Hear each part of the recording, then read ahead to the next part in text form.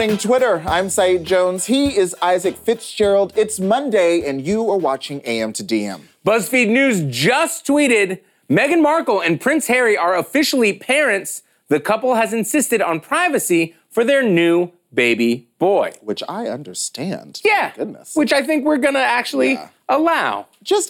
I wish them well. I hope the baby is healthy. Of course, I'm happy for Meghan and Harry, and I hope everyone's doing well. But I feel like there's this trap, right? Where like it seems like the more attention, even like laudatory praise for Harry and Meghan leads to like more invasions of privacy, more incredible harassment, especially for Meghan. So I'm just like, I love y'all. I'm not saying anything. Also, it's all the social media, it's all the cameras, it's the era we live in. Right. There used to be a time that you just had to go out, stand out on a balcony, hold that baby up, have a little moment, and then they could go be private. And especially for Harry and his family, I mean, their relationship to scrutiny in the press is like not insignificant, so. Congratulations. Good job. We leave you be. Thumbs up. Let's talk about spoilers. Last Thursday, the Russo brothers tweeted, if you haven't seen Avengers Endgame yet, see it this weekend. The spoiler ban lifts Monday. Yes. So real quick, hit pause right now if you're like one of those latecomers because the spoiler ban has hit. Our gay icons, the Russo brothers, have given us permission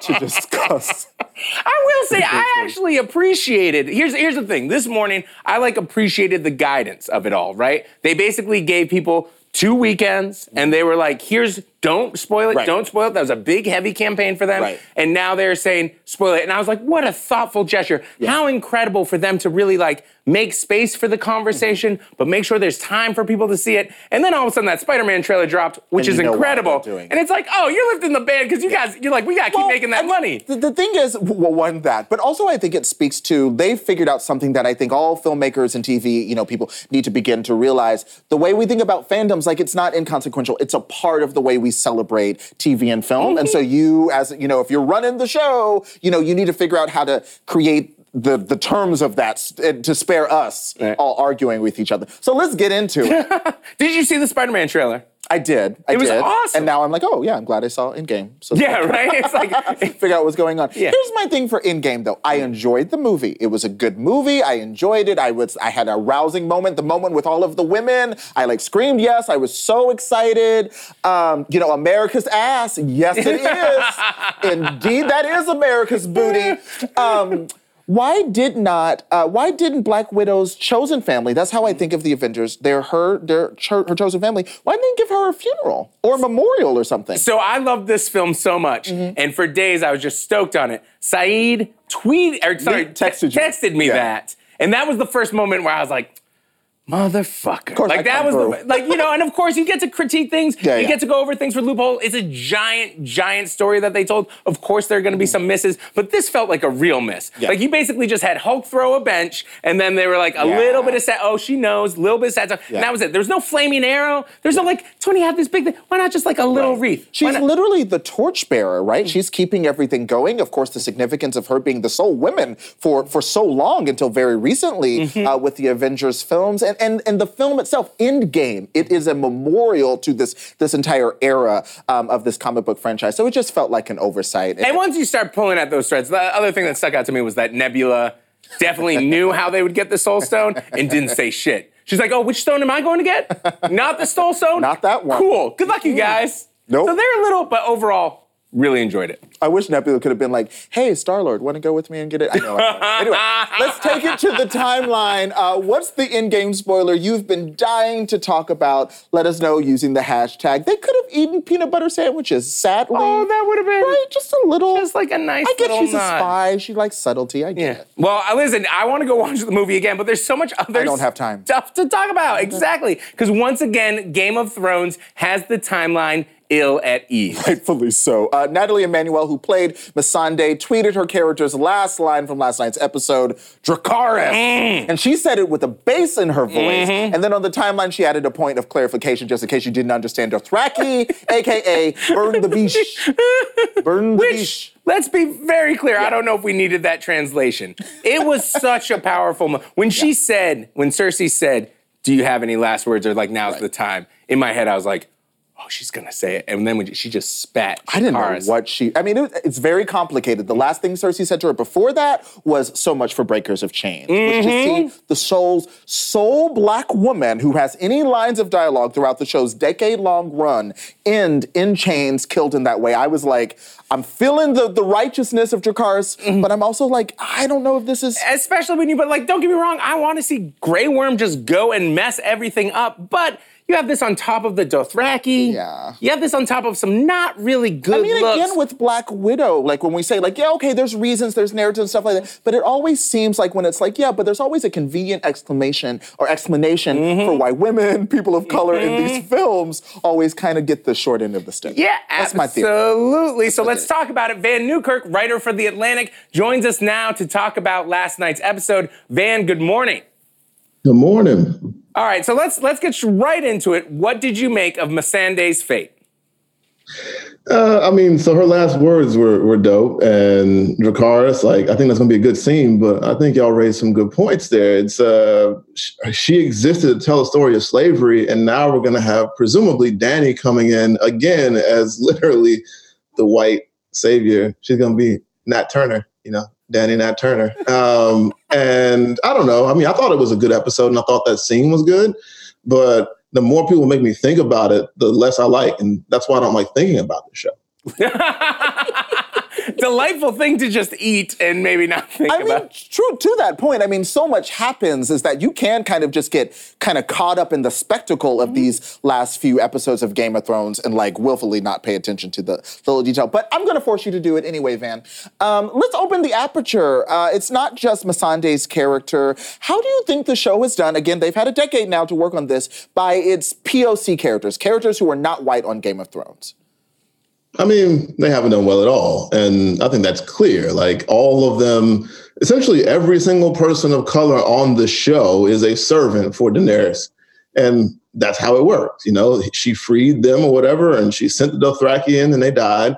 And the previous person of color on the show was the guy who was trying to finesse her into marrying him. That's how it's worked, I guess. I don't think it's a super demerit for the show itself, because the book has the same problems. Fantasy at writ large has the same problems of not utilizing people of color, not even thinking about the world outside of a Eurocentric fantasy perspective. And the show has carried all those things. And I think the writers have tried to get around them or do better than the books and the genre. But you see moments like last night where essentially you get the same kind of deal. Mm-hmm, absolutely. What did you make of Brienne's moment as Jaime kind of headed off and they had her there, not in the armor, just totally sobbing of having him ride off? What did you make of that moment? I saw lots of people did not like that scene. She was becoming the standard woman character in a way who is pining for her man to come back. But, I think I read it a different way, which was this was the very first time, I guess, since Renly, where we see her vulnerable. And I think she's not necessarily crying for wanting Jaime, but the fact that she sees him becoming a better person, she's crying for him going back to his old ways. I think he's kind of pushing her away because he's going to go kill Cersei. But, I don't know if she knows that. And so he's trying to play this role of the old Jaime to distance himself. And she's sad about that. And I think understandably sad. There's also a part of me that thinks she's going to go throw some armor on and get on a horse and follow real quick. That's just a prediction. I was reading this morning in Vulture that there's also a scenario which she's like, listen, this is all but a death sentence going south. Your sister doesn't mean you well. The battle doesn't mean you well. Why don't we just you and I, we fought. Let's put down our swords, But I also had to talk to you about this tweet about the dire wolf because, points were made, Van. I know you mad. Okay, this is what you tweeted. Ghost got to join the Actors Guild or something. This is unacceptable. And this was just one of 5 or 6 tweets you had about Ghost, and I get it. Why is it so upsetting to see Ghost treated this way by the show? I'm fed up. I'm fed up with how Game of Thrones has treated Ghost the last 3 or 4 seasons. I understand that people tell me that the budget for making a direwolf on screen or whatever, upsizing the real dog they have is difficult. I don't care, man. You got a dog, and he's been a member of the show. He's been John's dog, Direwolf, since the first season, since the very first episodes of the show. And John sends him up north and gives him the coworker head nod, and that's it. He doesn't go and scratch him. He doesn't hug him, nothing. Ghost goes out and leads the charge against the army of the dead, comes back, loses an ear, and the best the show can do for him is 3 seconds of John giving him the loose acquaintance sort of, okay, you're gone now. And that's it. And I don't know. That doesn't sit well with me. And a show that can render dragons and all this cool stuff, and they can't show my man at least scratching his dog before he sends him off camera forever. That troubles me more than almost anything else in the show. And I don't know what that says about me, but I don't like it. I don't like it. Justice for Ghost. Van, I will say there's supposed to be 3 spinoffs they're talking about, so maybe one will just be Ghost-centric. That's what we can hope for. Van, thanks for joining us. Thanks for having me. All right, here's a tweet from BuzzFeed News director Tom Namako. For years, Ellie Hall DM'd with Hoda Mathana, who ran away from her Alabama home to join ISIS, and Ellie tracked her social media. Many of those posts revealed here in bulk called for violence against Americans. Now Hoda wants to come back to the United States. Can she? Ellie Hall joins us now. Good morning, Ellie. Good morning, Isaac. Good morning, Saeed. Hi. So, Ellie, you wrote a profile of Hoda Mathana back in 2015. Remind us, who is this young woman? She is the first American woman who has been identified to have gone overseas and joined ISIS. She was 20 years old when she left her home in November 2014.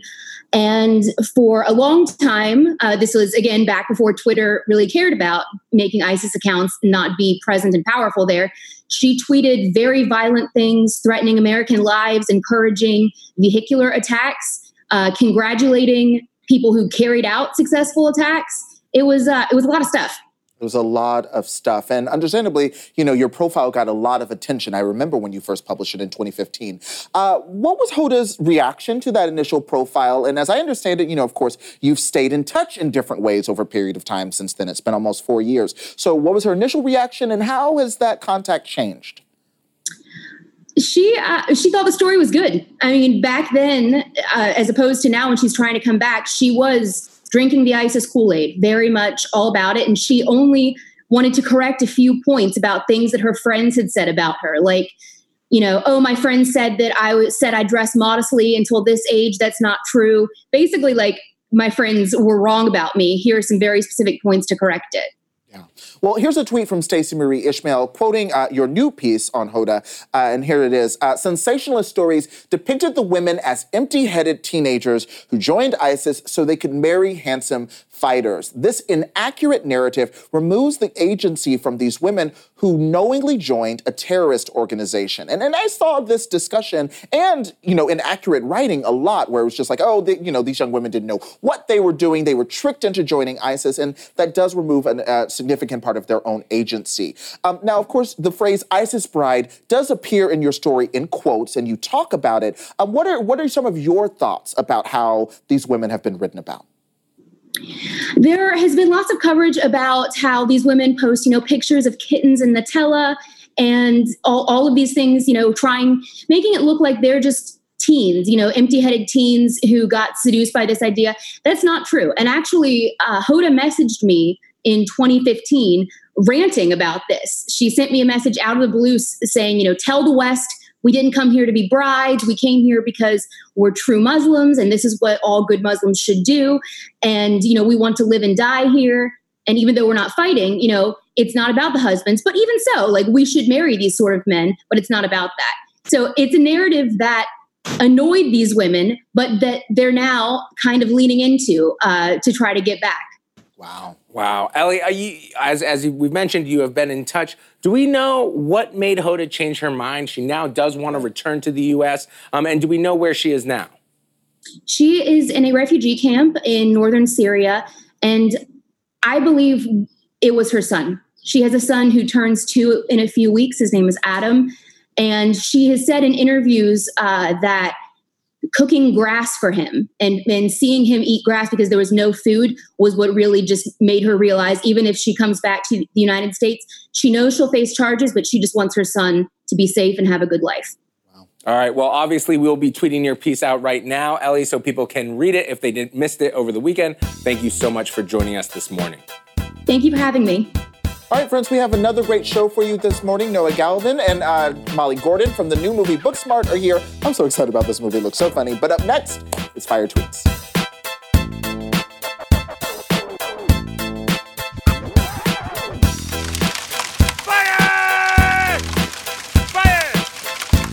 Welcome back. Okay, let's get into these fire tweets. I want to go off on these tweets like Captain Marvel and Scarlet Witch going off on Thanos, which was a lot. I like how happy you are that you can talk about spoilers now. It feels really good. Because I just want to talk about all the great stuff women did in that damn movie. Anyway, this first fire tweet comes from Brett Shelley. You tweeted, gossiping with your grandma is a whole different kind of tea. You got to be ready. You got to be ready when you ask your grandmas to tell you some tea. I feel like there's different types of interpretations here too, right? Oh, really? Yeah, I mean, I'm just saying, like, one, it can be incredible. Mm-hmm. She has all the knowledge, right? Absolutely. But it also could be some of those things where she starts talking about stuff back in the day and you're just like, oh shit, grandma. You learned something about your grandma maybe you didn't want to know. Oh, that's true. They're still human. They're still kicking. All right. They've got a pulse too. They have needs. They've lived a life. Listen. They might. All right. Stop. Gonna walk down that road. Bean tweeted, Cersei, any last words? Me. Jamie said the puss hit different when it doesn't share your DNA. Word on the street is he fucking this girl from Tarth. Big, thick bitch that could beat your ass. She knocked the bowl cut off you. I think she pregnant. Decapitated. Dracarys, I think, kind of summed up a lot of that. The only thing could have been just like, fuck you white people. And fuck you too, Danny. I would have just been, fuck all of y'all. Fuck y'all, fuck y'all, fuck y'all, fuck y'all. These episodes are well done, but still pretty rushed. But the experience that Missandei and Grey Worm just endured, one, like, all of their people dying brutally. And when that wasn't happening, even the children that they were trying to be nice to were just like being terrible and racist.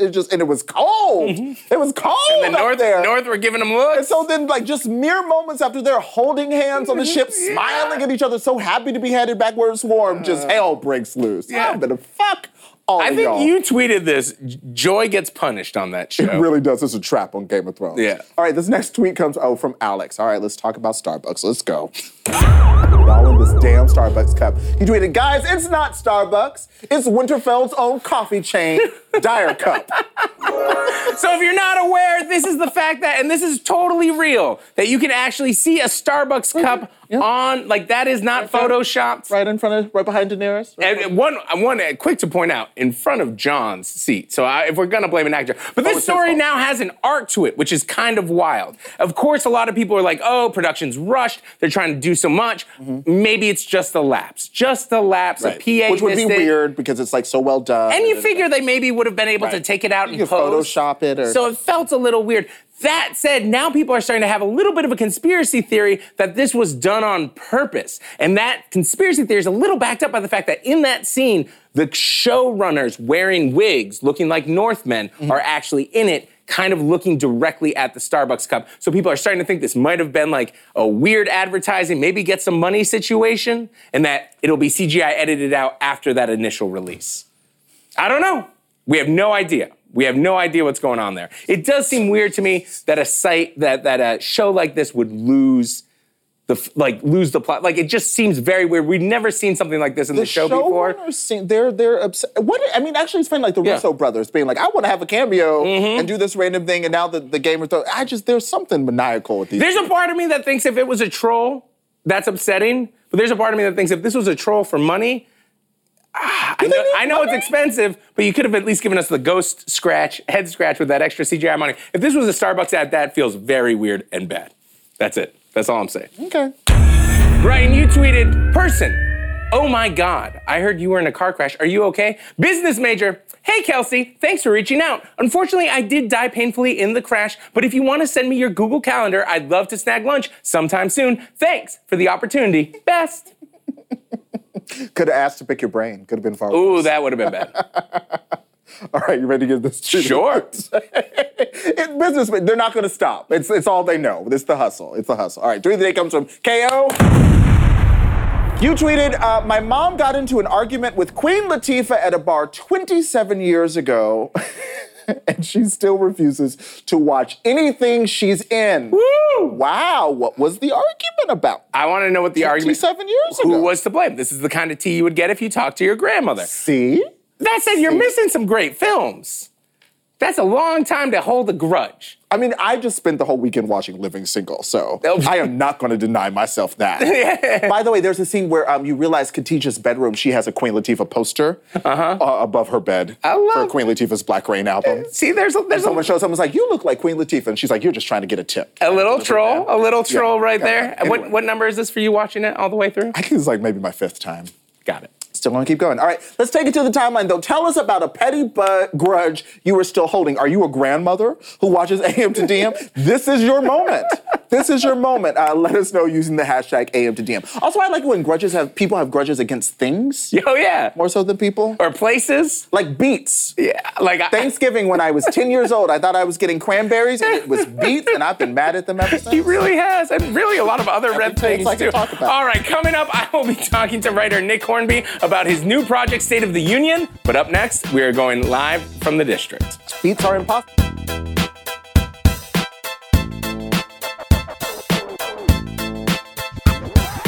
Welcome back. We're going live from the district with BuzzFeed News Capitol Hill reporter Paul McLeod. Good morning, Paul.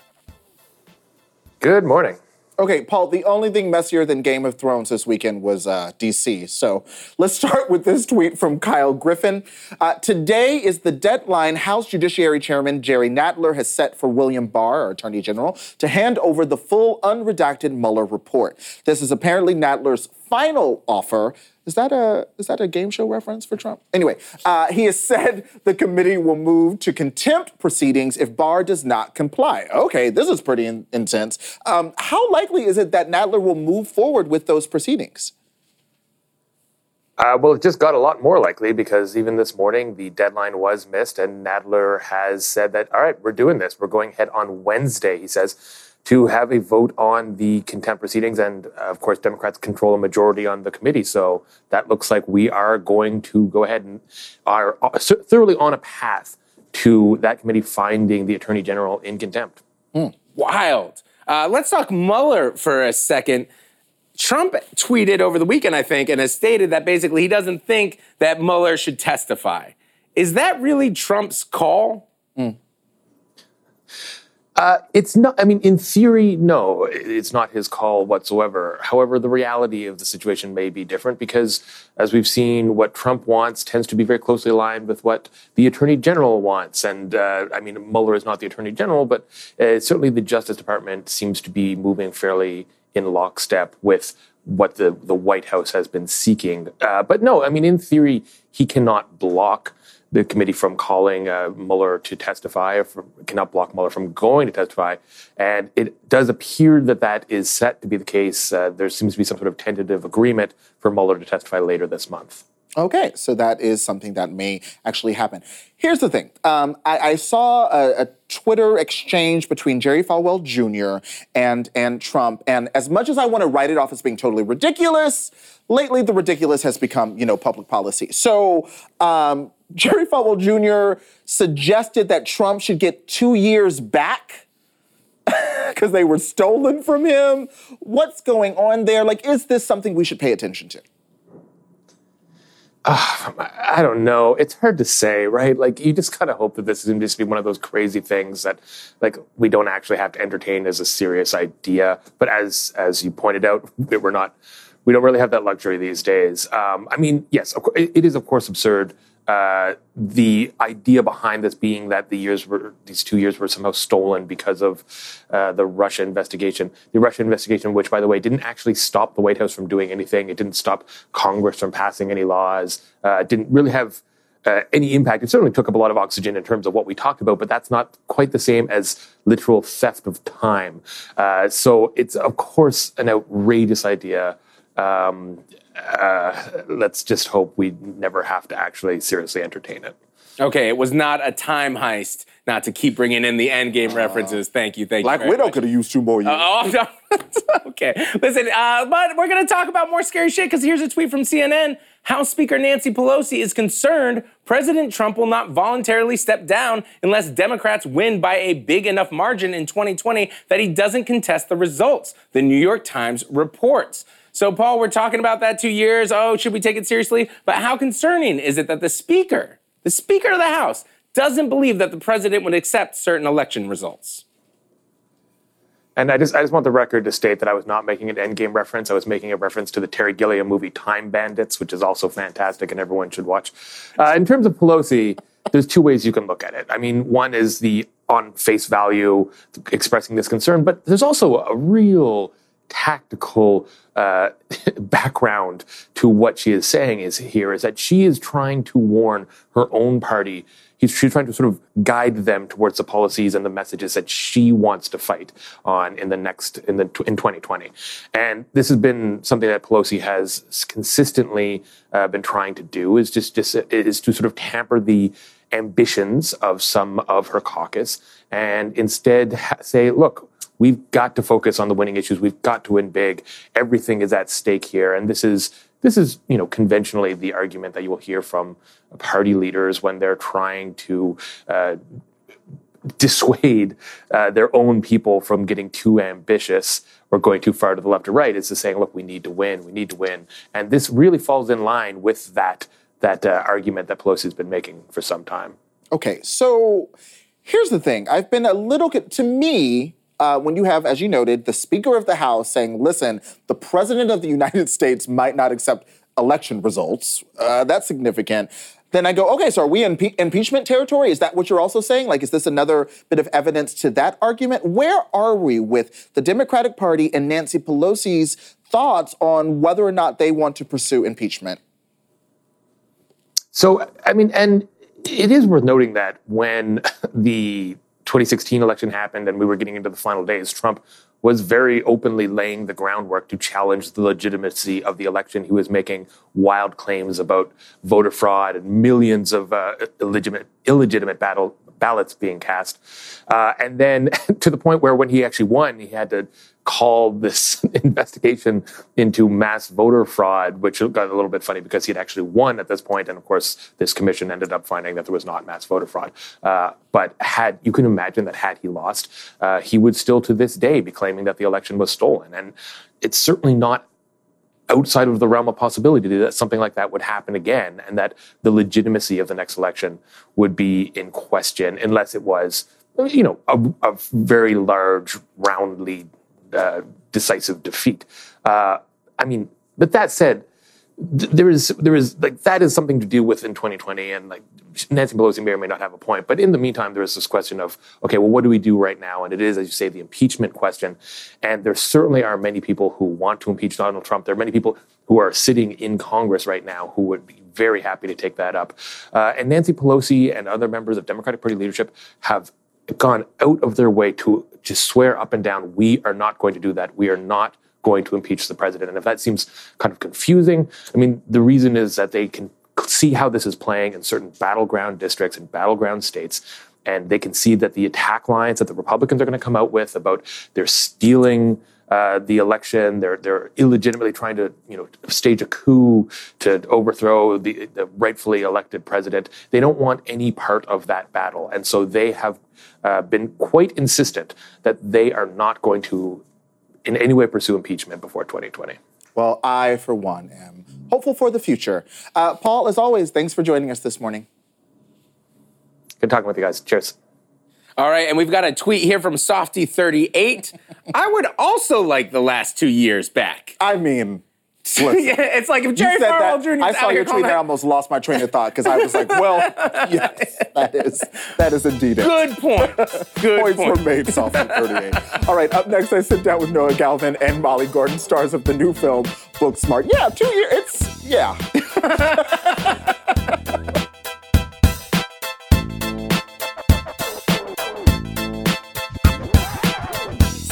Hello, my queens. This is The Sit Down, and I'm here with actors Noah Galvin and Molly Gordon, stars of the new film Booksmart. Hello, babies. Hello. How are you? Good. Okay, so I'm so excited about this movie as someone who was a nerd and should have been wilder in school. Let's take a quick look. We didn't party because we wanted to focus on school and get into good colleges. And it worked. But the irresponsible people who partied also got into those colleges. I'm incredible at hand jobs, but I also got a 1560 on the SATs. Okay, and that is called multitasking. All right? Yes. All right? Definitely. Listen, Well, I don't know 21st if she ever century did woman. both I at love once, it. What? You but- don't know her life? You're right. I know. I wish that I was good at any of those things, but I can't say that I am. Okay, that's fair. We like transparency. Yeah. I just love the idea of this. I think, when we're all like out of school, there's sometimes when we imagine like, maybe I could have had a little bit more fun. Is that part of what drew you both to this movie? Yeah, I mean, what drew me to this movie was Olivia. Okay. Because I just think she's such an extraordinary actress. Yeah. It was cool to see her be a director. And she was such an incredible director. I wanted to work with her. And then Beanie was cast as the lead, and she's one of our best friends. So Noah and I did everything we could to be cast. Oh, okay. And how long have you both known Beanie? Molly longer than I. Since I was like 13. And gosh. you like 5 years? About 4 Yeah. years? Yeah. I love it. Yeah. I'm obsessed. What's it like being friends with someone just in real life, knowing them really well, and then you're like at work? I don't know. It was like a gift, especially on a movie set is like the funnest place to be. Okay. You just get to like have a joyous, wonderful time making like fun, comedic art together. And we just got to like let our friendship inform all of the fun we had at work. Just light up all the chemistry. Yeah, and And vice you can versa. get nervous sometimes, but when you look, across and it's your closest friend, you feel like you can be free in a different Okay. way. Yeah. like that. So that was special. That's good. Okay, so speaking of gifts, today is your birthday. Yeah. Happy birthday. Okay, listen. Okay. People are flipping out. Very expensive sound effect. How old are you? 25. Oh, okay. All right, girl. Okay, do you have plans? How are you feeling? He's devastated. I'm feeling like that. I saw a meme the other day that was like gays at the age of 25, and it was Melisandre falling into the snow and whipping Yeah. away. Yeah, 25 is No, I don't actually feel that way. though. almost to your midlife gay crisis. Yeah, We'll get there. probably. I Quarter feel like life 30. at least. Yeah. Yeah. I just feel like we can't connect because I'm 24. Yeah, I don't like, even know whoa, who you there's are. this and- divide yeah, now. exactly. Oh, You're yeah. so much older than me. Yeah. Can't even relate. No, We're just can't going to relate. surround you with gay witches. Now it's strange. Send you Gay the good witches. vibes. That's right. Thank you. Well, happy birthday. Well, we were talking about Olivia Wilde, and I love her on screen. I'm excited to see her work as a director. Tell us more about working with her.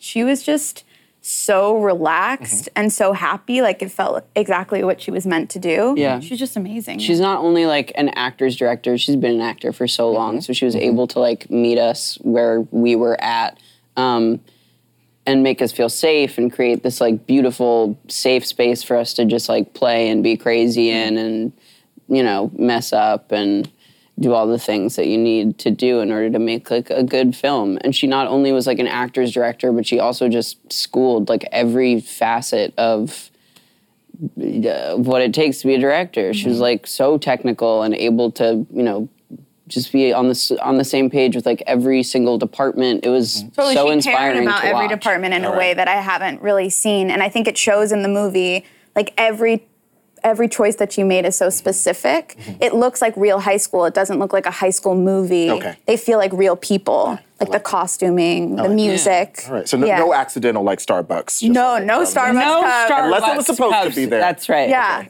I love it. Well, so what was, were there scenes where you were like, I am so excited to do this because I always kind of wish I got to do it in high school?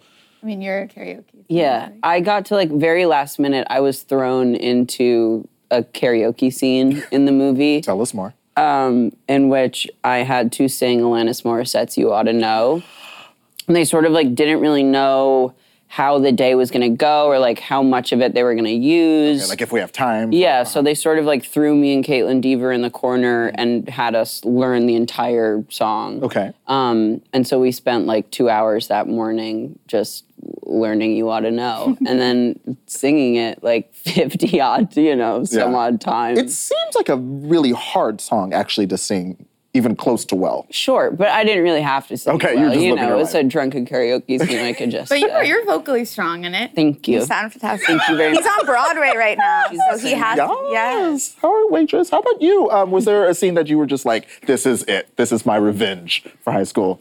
I feel like getting to say that I was good at the SATs. It was your ultimate revenge. Literally, the fact that I got to say that line, I was like, this is so incredible.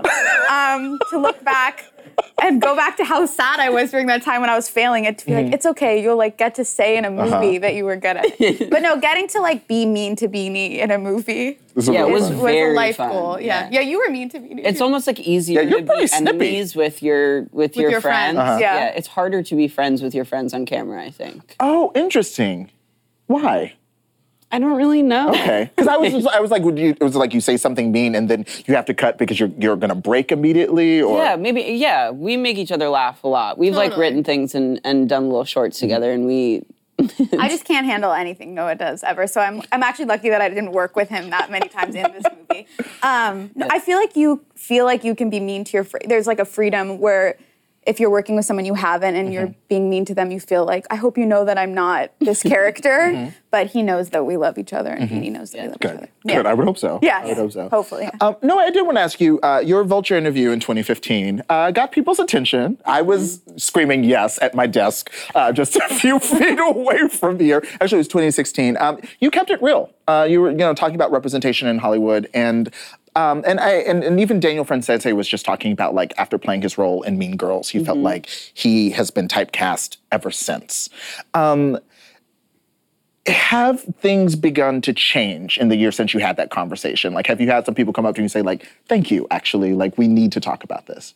A little bit. I don't know. I would hope that, like, that conversation, I don't think I was the one to start that conversation, but I hope that You joined it. I certainly joined that conversation, didn't I? Yeah. I'm happy to be a part of that conversation, a small piece of that conversation. As non-diplomatically as I may have done it. Happy to be a part of that conversation. And I don't know if it's changing. I would hope so.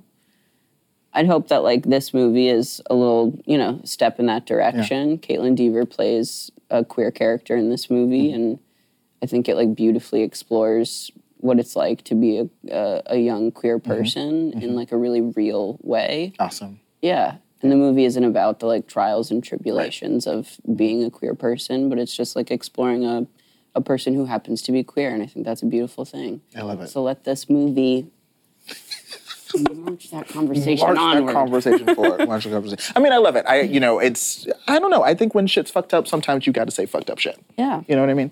Well, so you are on Broadway. You've been on the stage here in New York, off Broadway as well. Off Broadway. Together. We were together. Yeah. We stand. I want to ask you if you could step into any role right now, on stage or not, or you're like dying to be in Oklahoma or something. What would you two opt for? Actually, now I want to see you two star in Oklahoma together. Well, I just saw it and it's incredible. It's stunning. It's amazing. My brother-in-law, Will Brill, plays Ollie Hackman Oh my God, in it. see? Yeah. I knew that. Hackham, in it, yes. He's amazing. He's very amazing. Yeah. Yeah, I mean, I'd like to just be like wanna shucking corn in the Mary back. Testa? Like, don't even, just You want to be Ann Eller? Yeah, I want to be an Eller. There we go. I like it. But she's amazing. Yeah. Any role? I don't know. I'm in Waitress right now playing Ogie. Maybe I'd like to take a swing at Jenna. Okay. I'm here for. I see the vision. I see the vision too. Thank you. We're like, we got you, girl. Yeah. All right. Well, Noah, Molly, y'all are just absolutely delightful. And I'm so excited everyone's going to see you very soon in Booksmart. Guys, it premieres nationwide Friday, May 24th. Go support it. You love these movies. You want more of them? We got to show up for them. Up next, Isaac is going to sit down with writer Nick Hornby. Thank you, guys. Thank you so much.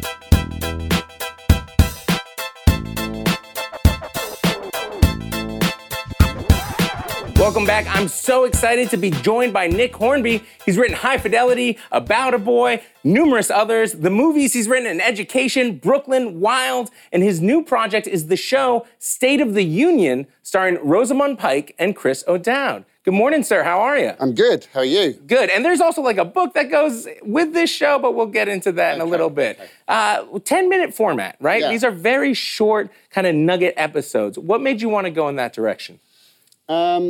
I'd seen a couple of things that I thought were really interesting that played with the form. And then it was really that I was stuck waiting for directors to commit to screenplays and finance, and I couldn't start a novel. And I thought, I've got like a month. What am I going to do with a month? Maybe I'll try one of these short things. And I had the idea of the couple who we never see in therapy meeting right before. I thought I'd give it a go. And it got very out of hand, as you can see. Yeah, it became a real serious thing with real serious people attached to it. Let's talk about the premise of it a little bit. Like you said, it's a couple going to couples therapy, but we never actually see them in the therapy, right? It's them meeting up at a pub right before. It's the 10 minutes right before. So the therapist's office is across the street. They can see it out of the window, so they can actually see other couples going in and out as well.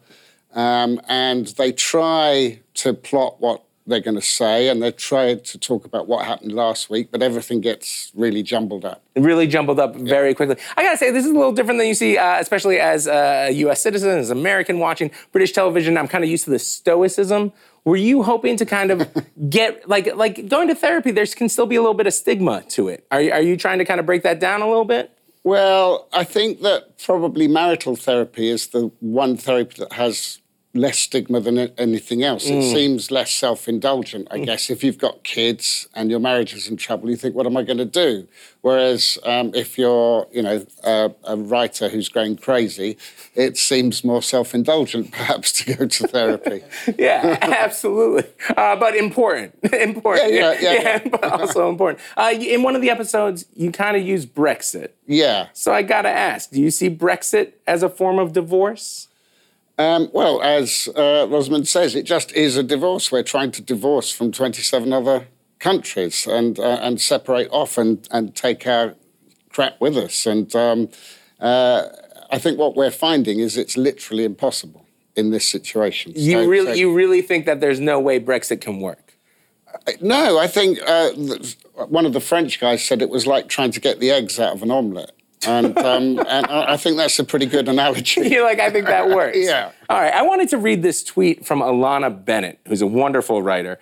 Tweeted, between In Education, Brooklyn, and Wild, I trust Nick Hornby to write genuinely complex women in his movies in a way I don't trust many other men. I love her. I wanted to ask you, why do you think men have such an issue with writing complex women in their stories? I honestly can't understand it. I think that if you're alive and you want to write, then you look at the people that you live with, who, your mother, wife, sister, and you know what they're like, and why can't you capture that on page? If you can do the guys, why can't you do the women? I don't think I should get any credit for it. I think it's just like life, and it's part of my job. But I really like writing about women. Yeah. Can I ask, do you think it's something you did get better at? Oh, sure.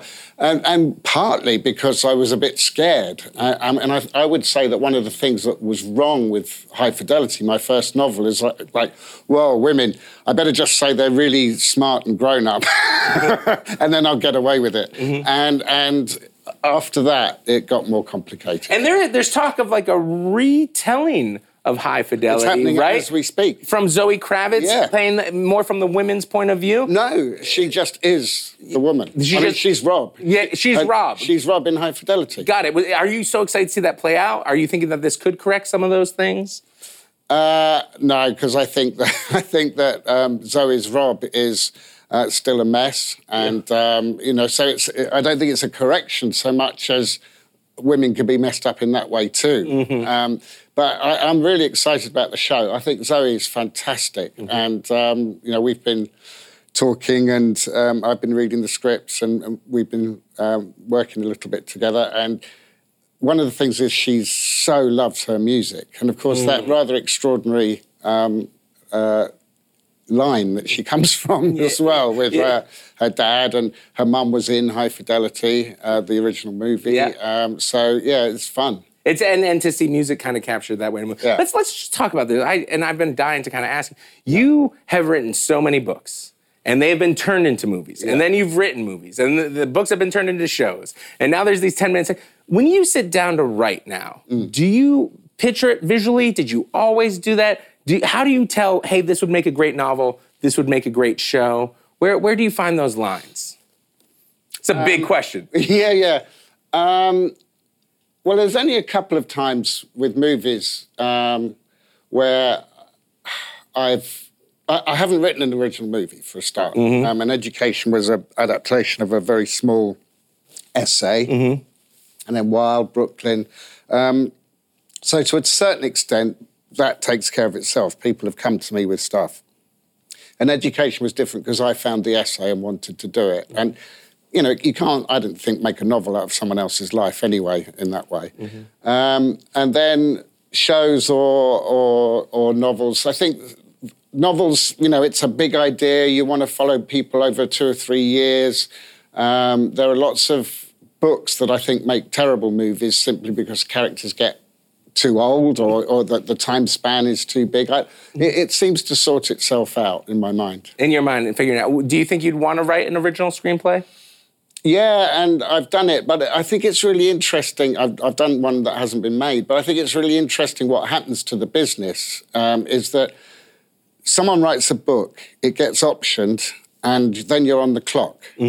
So everything else goes out of the window. If you're writing an original screenplay, you think, oh, they want me to do this thing, and we're on the clock. And the producers are thinking, right, we've got 18 months to do this before we lose the option. So all the energy and the time goes into the adaptations and the originals, which always have to be a little bit of a passion project and on your own time, get shoved to one side. It's easy to put that on the back burner. Yeah. I hear you. Well, thank you so much, Nick, for coming in and talking with us. State of the Union premieres today on SundanceTV.com and the app. Up next, we're reading more of your tweets, and it is fantastic. Thanks again for coming in, man. Thank you.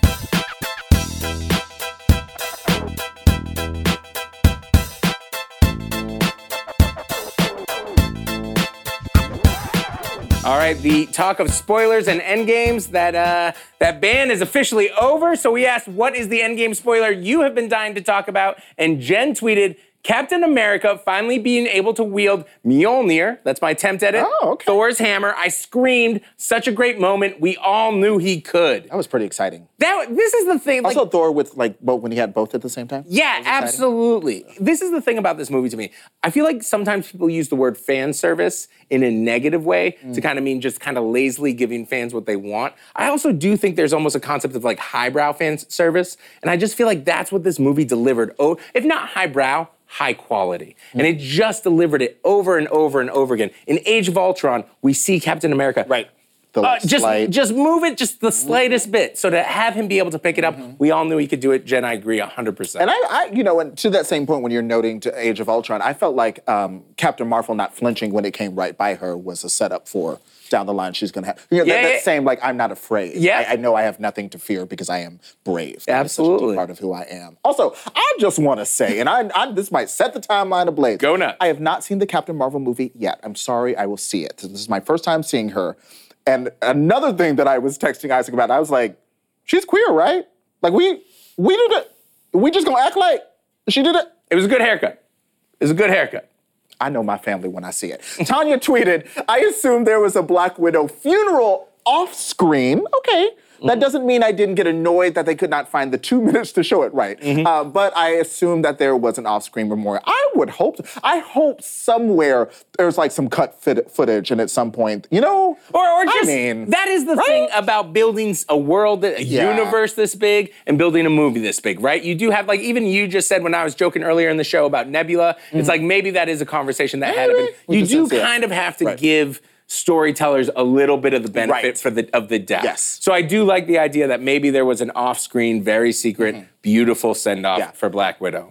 Because I have been just dragging the Russo brothers so much, I do want to say I'm deeply impressed with how they did time travel and used the film in a very satisfying way to go back into the character story. Seeing like Thor returning to see his mother, like that was, I thought, very beautiful and sweet and funny, you know, like that was very impressive how they did that. So it's just like they were doing so much right that I think like sometimes like the one little thing that feels off kind of stands out. Can really stand out. Yeah, but it's a great film. This is the other thing that I just think is amazing, and Game of Thrones does this too. The people I was rooting for, the people that I was interested, the people that I really cared about at the beginning of the Marvel Cinematic Universe have kind of changed. And I thought, well done on that. I'll say this, Thor was not somebody I was very interested in for a lot of the start of the MCU, but something about Thor Ragnarok, and now this one has really turned it around for me, and I am really excited to see what they do next with that character.